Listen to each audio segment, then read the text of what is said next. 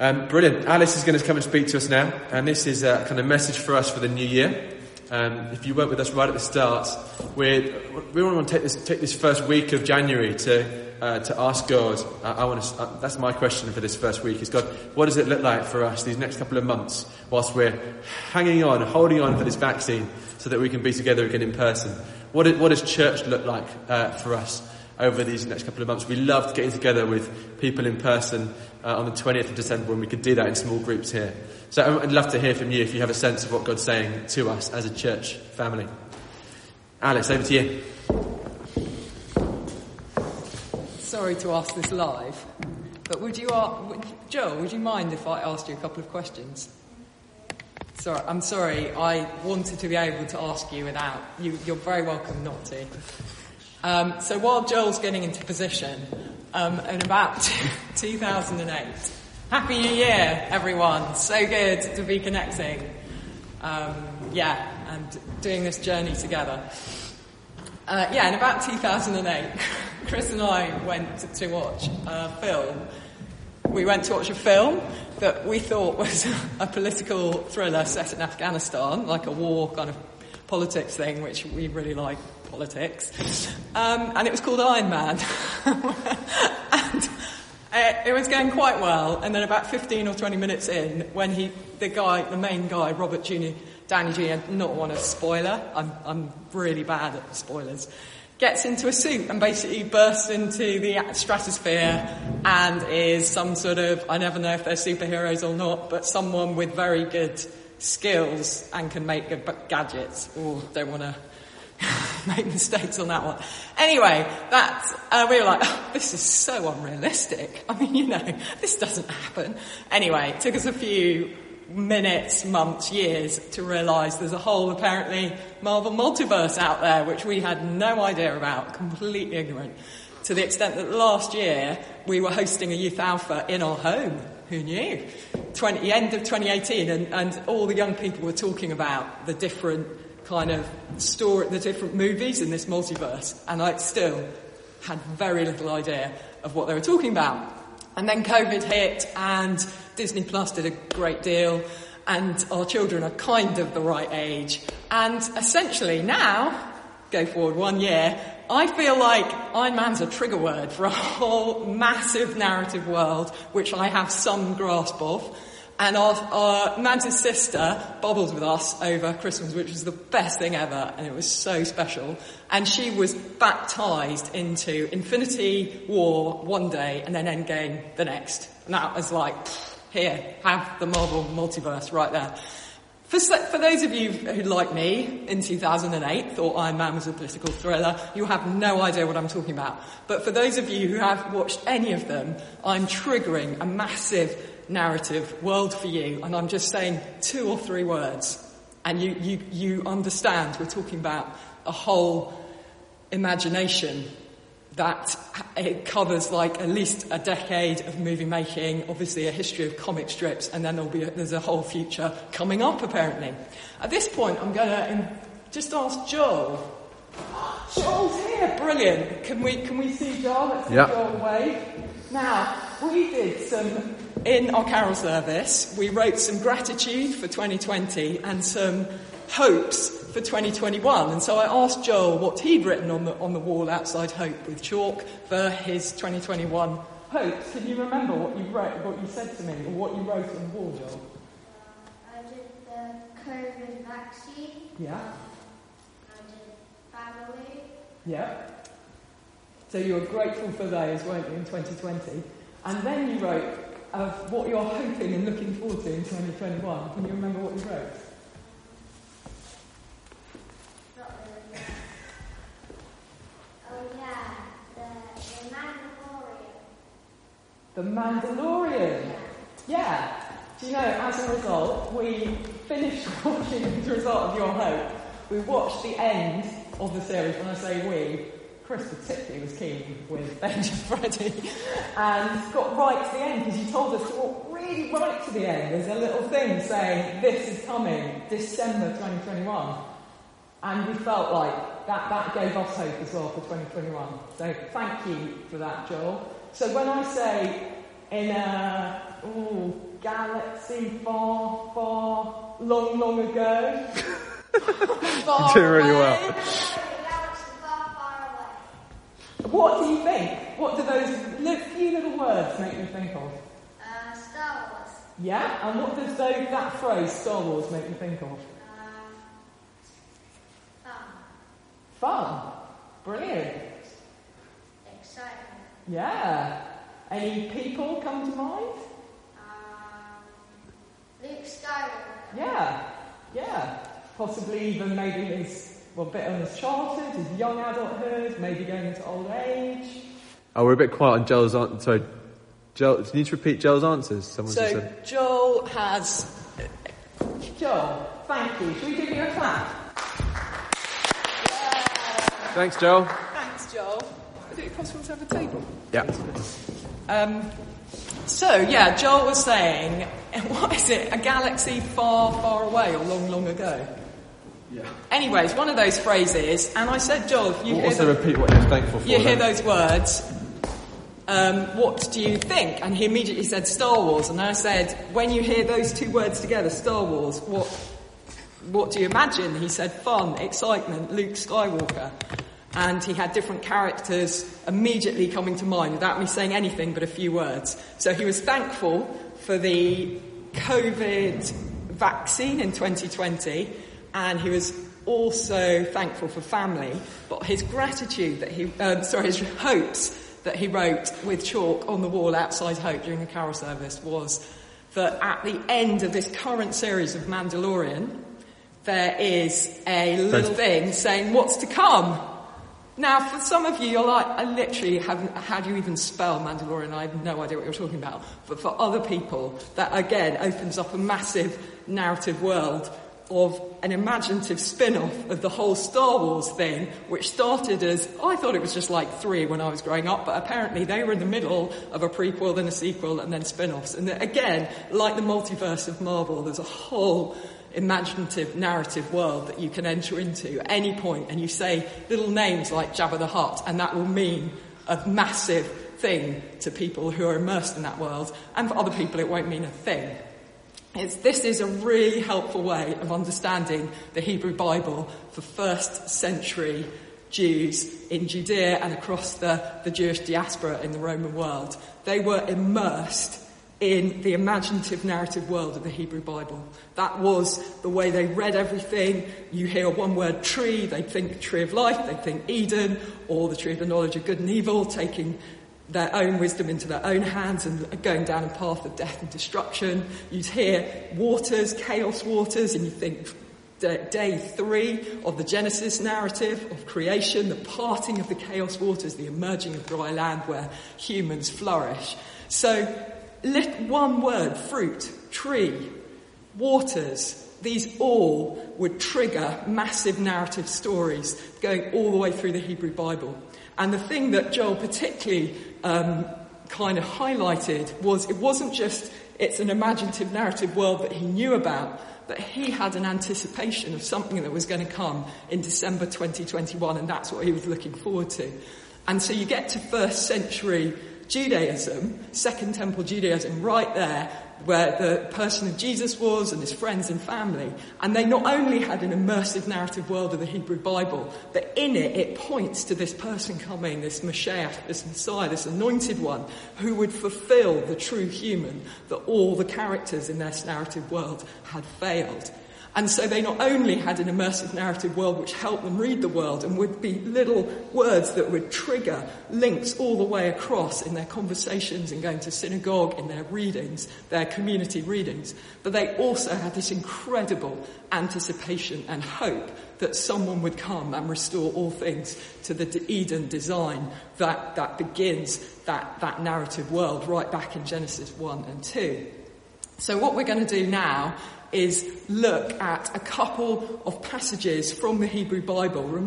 Try sort of looking at it in that way. We're entering into a world that was so immersed that all the New Testament writers write with that immersion. And we understand it a bit without knowing that, but we don't really understand it until we really understand the immersion out of which they wrote. And it's a bit like me having no idea, I'd literally never heard of the word Iron Man, but actually in a year of kind of immersion into the Marvel multiverse, I have a stronger handle, shall we say, on the different characters and narratives and subplots and spin-offs. So it is not difficult. God wants to connect with us. He does not put hurdles, he removes hurdles and obstacles. He wants relationship. But let's say yes to entering into this way of reading the world. Let's say yes to understanding that all the New Testament writers were Jewish, apart from Luke, who wrote Luke Acts, so we would have been immersed in it from childhood. And Luke is highly likely to be a God-fearing gentle who would have had a journey of being immersed in Hebrew scripture as well, because the way he writes in Luke and Acts about Judaism. So, we are going to go to possibly one of the hardest books in the Hebrew Bible and show actually how it's not that difficult at all. It connects with everything else. It's Leviticus 25, third book in the Hebrew Bible, the Old Testament. And right in the middle of it, there's this extraordinary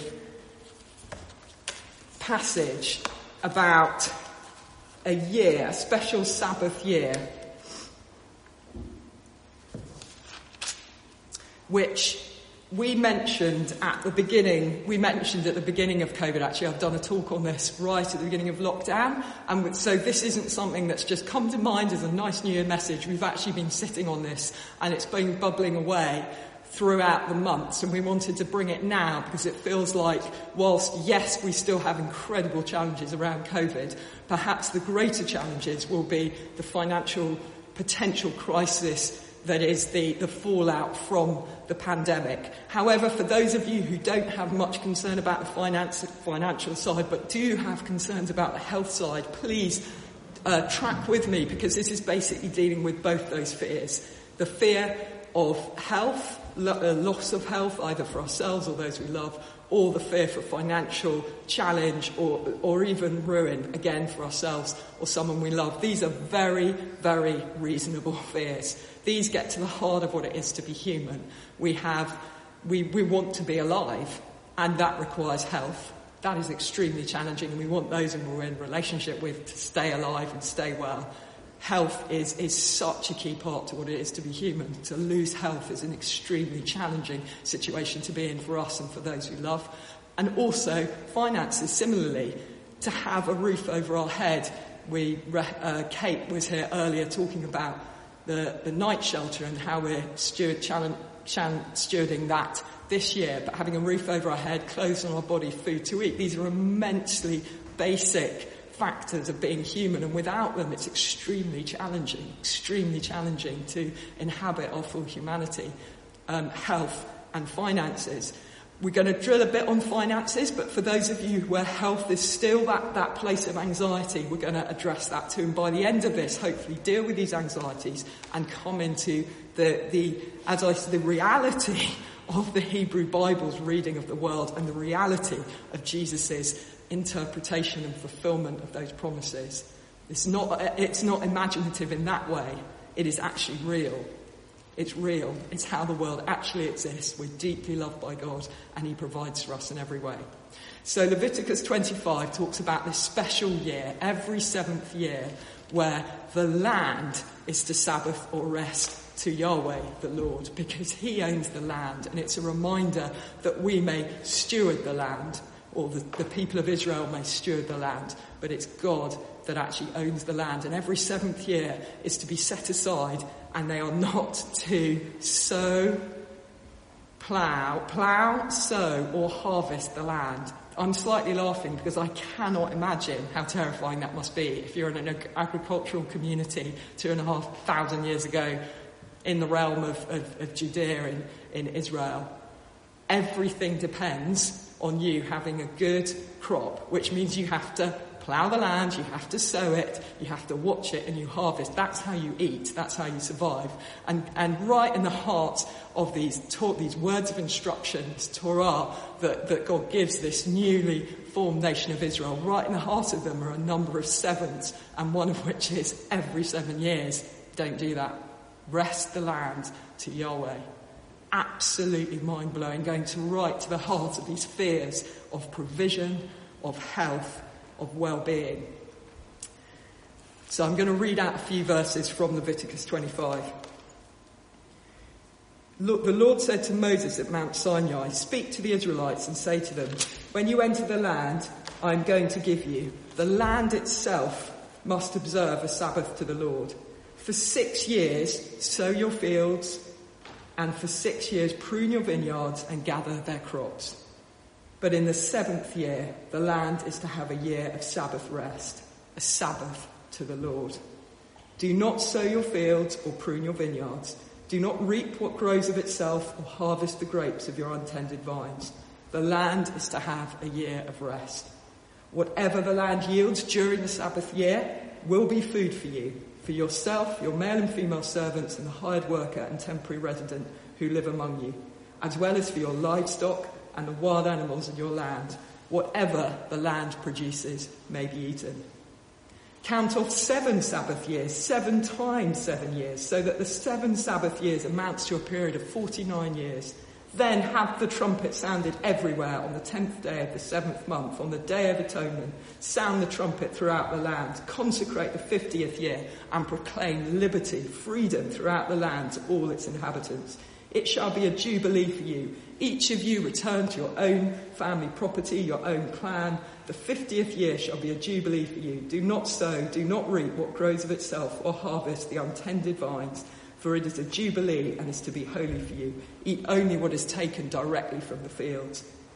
In this year of jubilee, everyone is to return to their own property. The land was assigned to the 12 tribes of Israel in a complex way, because one tribe was split, Joseph, to Ephraim and Manasseh, and Levites actually were given, priests weren't given their own land, but there were 12 assigned allotments. They were pretty even, and this year of Jubilee was giving realignment, so everyone had their tribal assignment. Slaves were released, usually debt slaves, because they had to sell themselves because they were so poor. They would be released, and freedom was to come back to the land in this beautiful Sabbath of Sabbaths, 50th year.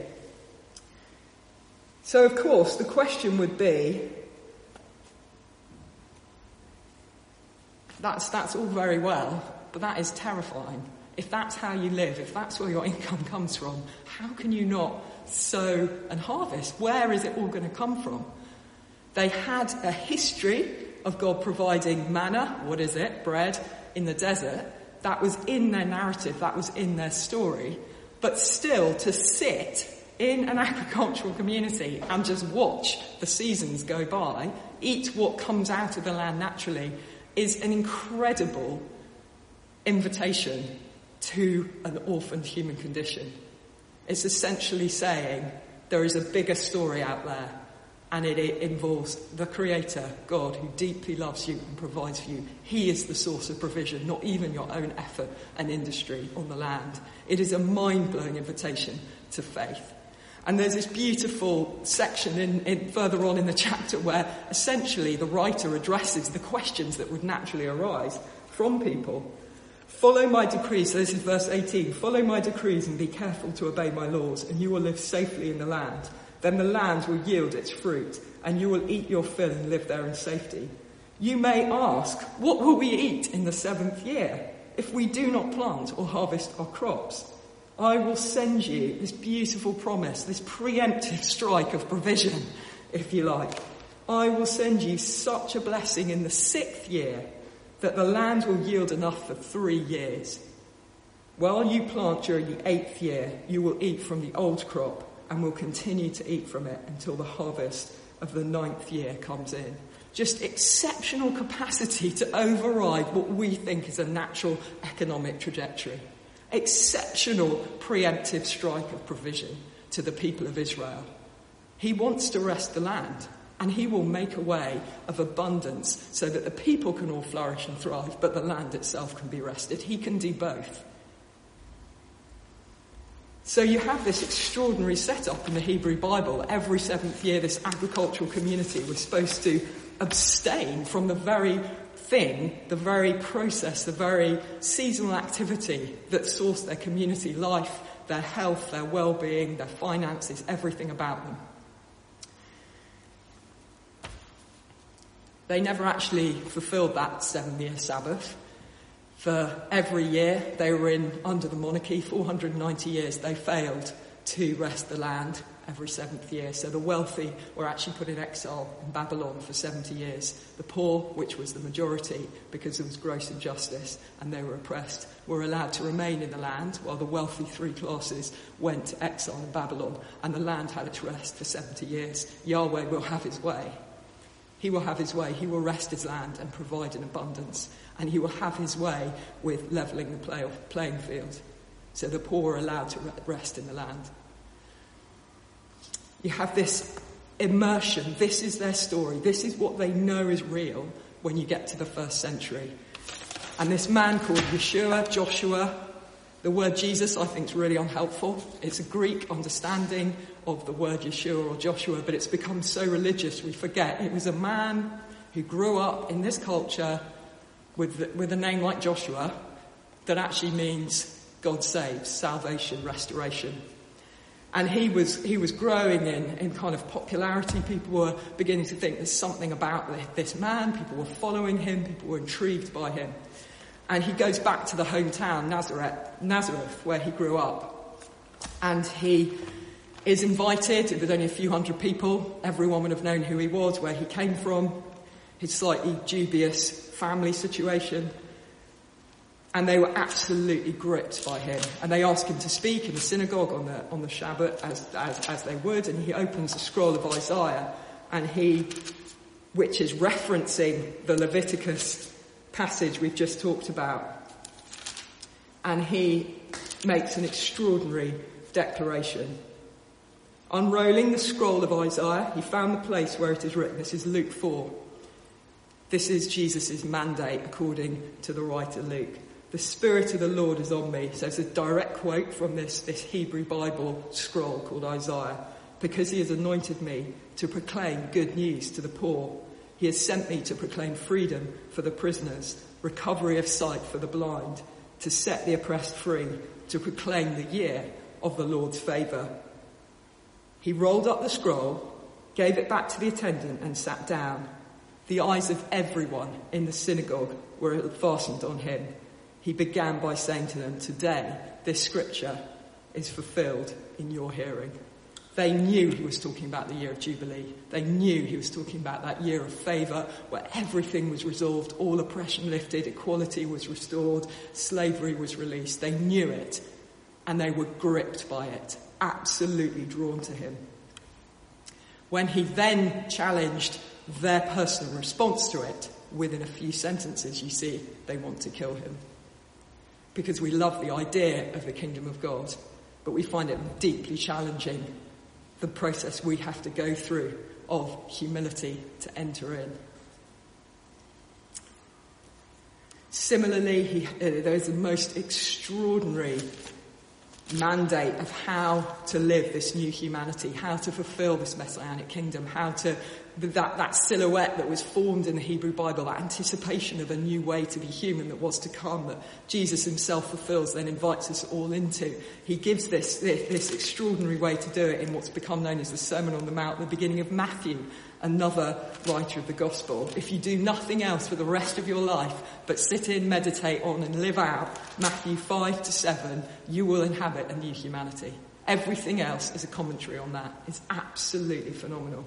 And one of our favourite verses or sentences in that we live by is Matthew 6, verse 33. But I'm going to give you a bit of context for that. He talks about how we practice our righteousness, doing it in public, blowing trumpets, giving so that other people will honour us, fasting, praying. He said that's hypocritical. That is all about performance. Hippokrites was literally a play actor in Greek. It's you're on the stage, you're performing, but your hearts aren't really changed or loving towards those you're serving. But he says if you actually do these things, praying, fasting, do it in secret, that God will see you and he will reward you because your heart's in the right place. It comes to the end, and this is the thing we want to drill into today at Uproot, that we might have facing the new year, anxiety or fear. And he says, and I think this is a command, it's not an optional extra. For people who claim to follow Jesus, it actually dishonours him to violate this command because they're essentially believing the lie where it's still orphaned. But the reality is we're deeply loved, deeply provided for. Remember, by a God who will give abundance in the 6th year, so that the 7th, 8th will carry you through to the 9th in order to rest the land. This is the God, the Creator, we are thinking about and remembering. This is the one that in day 3 of the Genesis narrative parts the chaos waters and gives dry land for human flourishing. This is the one in the Exodus narrative that parted the waters and enabled the humans to walk through into a new Exodus, a new freedom in the Exodus narrative. This is who we're talking about. This is the reality of someone who can make a way where there is no way. So when he says, don't worry, we need to understand he's talking about we're deeply loved. He's our Heavenly Father. He looks after us. We are not orphaned anymore. We don't have to fight in self-protection anymore. Try and make it work according to our own limited human understanding anymore. Assume there's going to be an economic crisis anymore. We don't need to think like that anymore. We need to be transformed by the renewal of our mind that we are loved and provided for.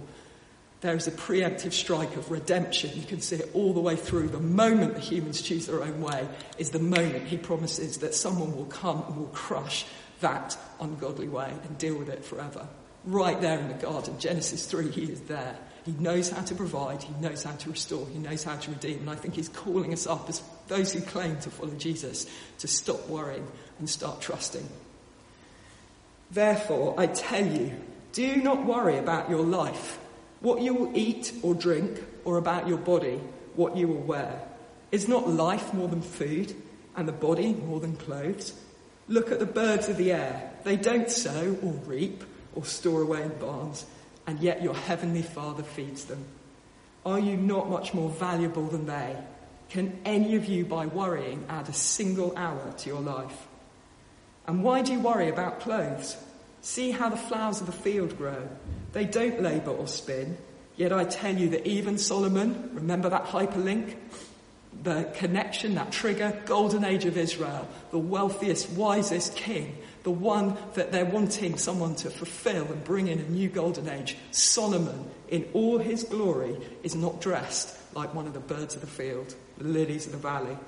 If that is how God clothes the grass of the field, which is here today and tomorrow will be thrown into the fire, will he not much more clothe you, you of little faith?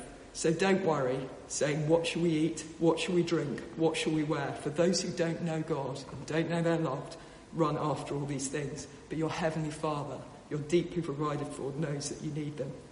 This is what we're designed to do, and this is the verse that Chris and I live on. But seek first his kingdom, the messianic kingdom, the good news that an inauguration of a whole new way to be human has come. For us, it's come 2,000 years ago. In the person of Jesus, while he was speaking, it was coming then through him and his righteousness, his way of feeding off the tree of life and trusting in God. And all these things, food, clothes, money, will be given to you as well. Don't worry about tomorrow, for tomorrow will worry about itself. Each day has enough trouble of its own. It is outrageous what he was doing. He was saying this to an oppressed group of people under the Roman Empire. He was saying this to people who didn't have options. Weren't the wealthy and elite in Rome who could sit around hoping that, of course they're going to inherit this and that and the other and it'll be fine. He was saying this to people whose lives were hand to mouth, who were really struggling. They were dependent on harvest and the good feelings of their Roman oppressors. But yet, even in this context, we have a COVID cloud, they had a Roman cloud.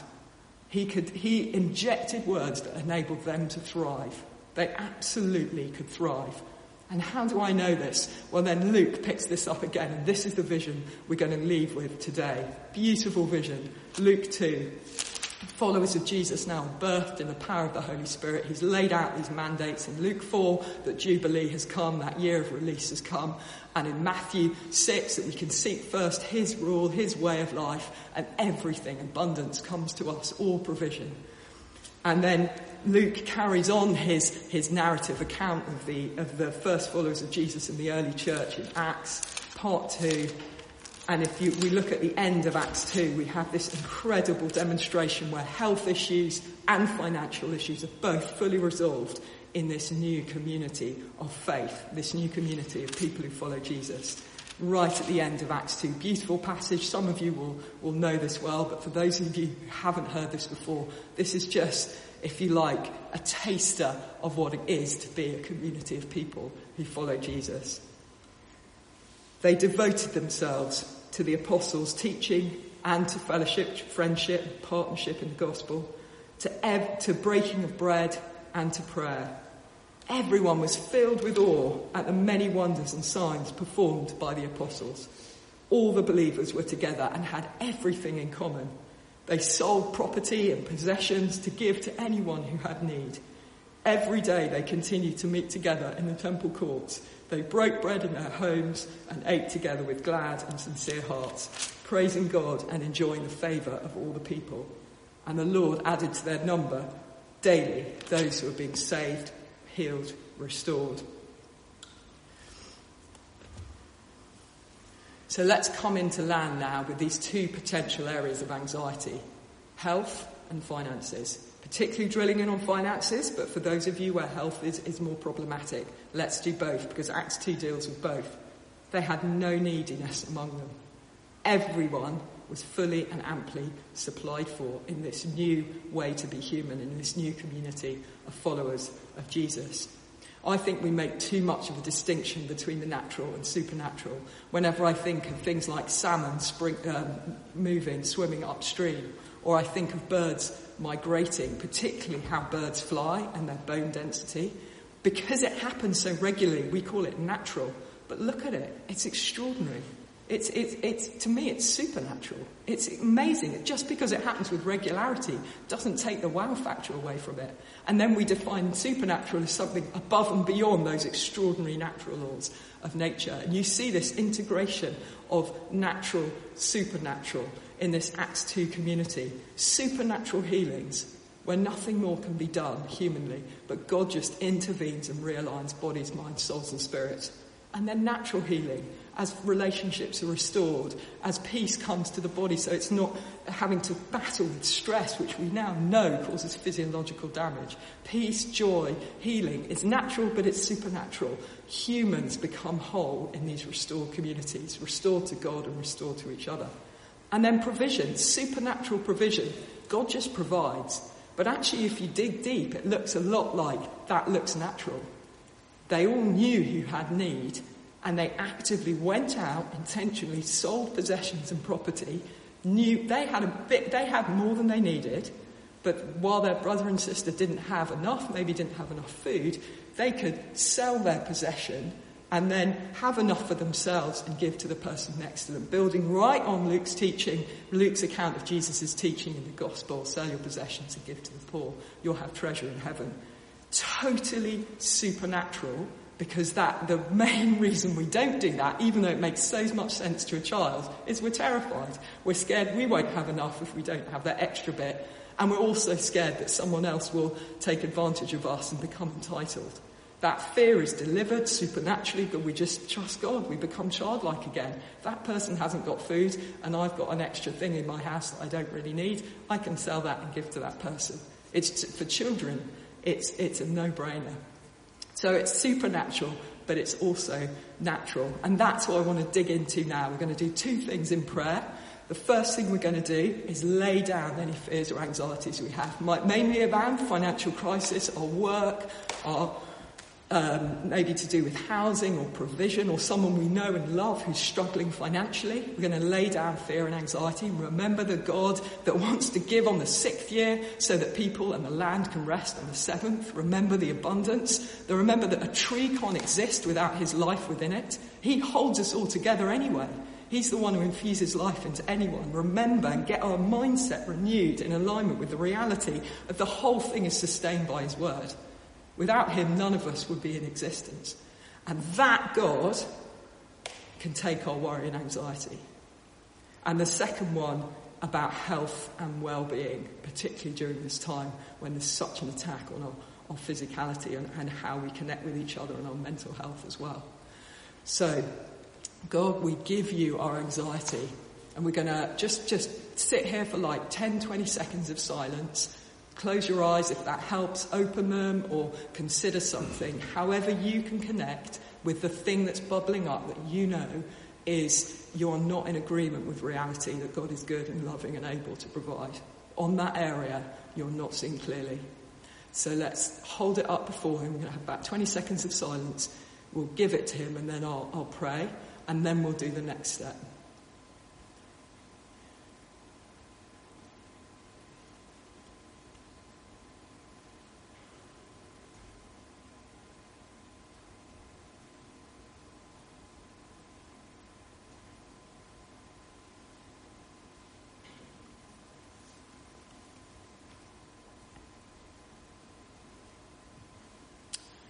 Lord, thank you. There's this beautiful verse in Peter. The one who followed you, who got it right, who got it wrong, but you raised up and exalted to one of the heroes of the faith by the power of the Spirit. And he says, cast your cares upon Jesus because he cares for you. We can cast our cares on you because you deeply care for us. May we honour your name this year by being people who trust you, who trust that you're good and you're able and you're above and you can provide. And you do provide. You've already provided for us. You've already made a way. And then the final action is the walking in the opposite spirit. And I'm going to particularly deal with finances now, but there may be some health replacements that God can tell you to do to walk out of a fear or anxiety around poor physical or mental health. But the finances, I love that Jackie Pullinger, working with some of the most challenging situations in Hong Kong, she says, even if you have £1, you can do something with it. You can be generous, you can share it, you give it.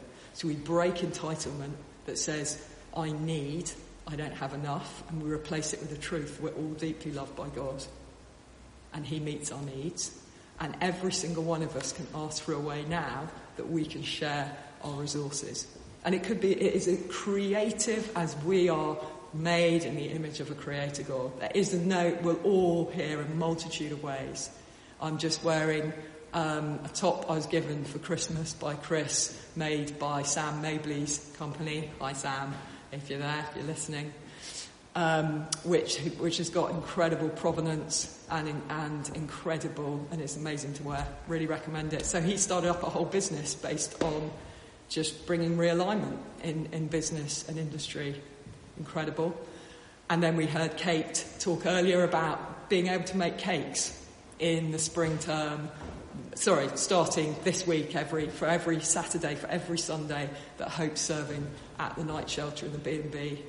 It could be a range of things, walking and talking with someone that doesn't have anyone in their life to talk to, giving someone a ring. It doesn't matter what it is. The point is now we're going to listen.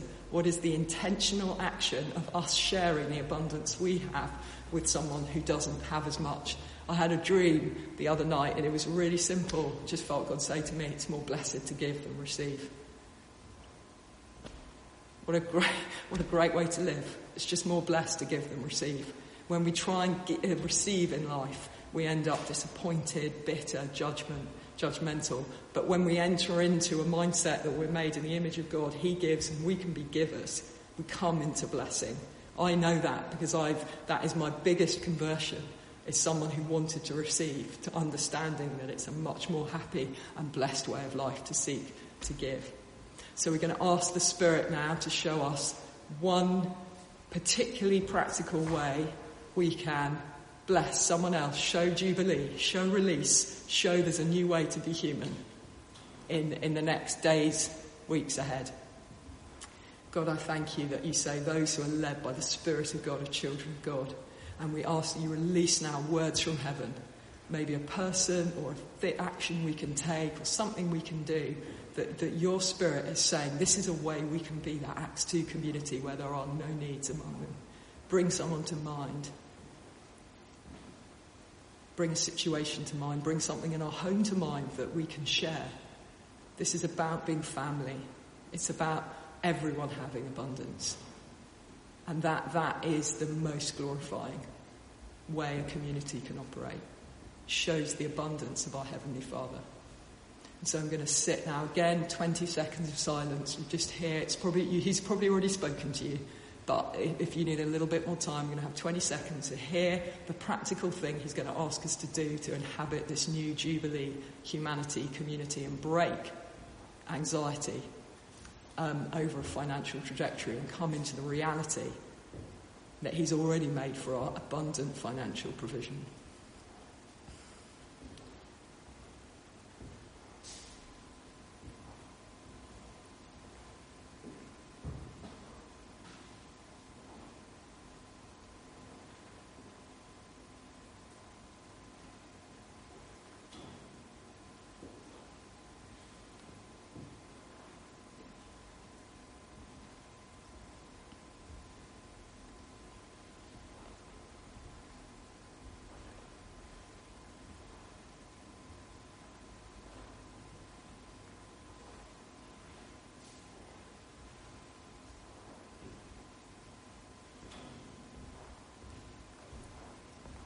We'll finish there and end with just that conviction that we get to live a life, as Paul says, that has no regrets. We get to enter into an abundant and generous and blessed way of life. Not because of anything we've done, but because as part of our origins, that's how God designed humanity, and 2,000 years ago he fully restored the human condition, and we just get to walk in the inheritance of that. Bless you this year. May you be more peaceful, more joyful, more hopeful, and more faithful than you've ever known.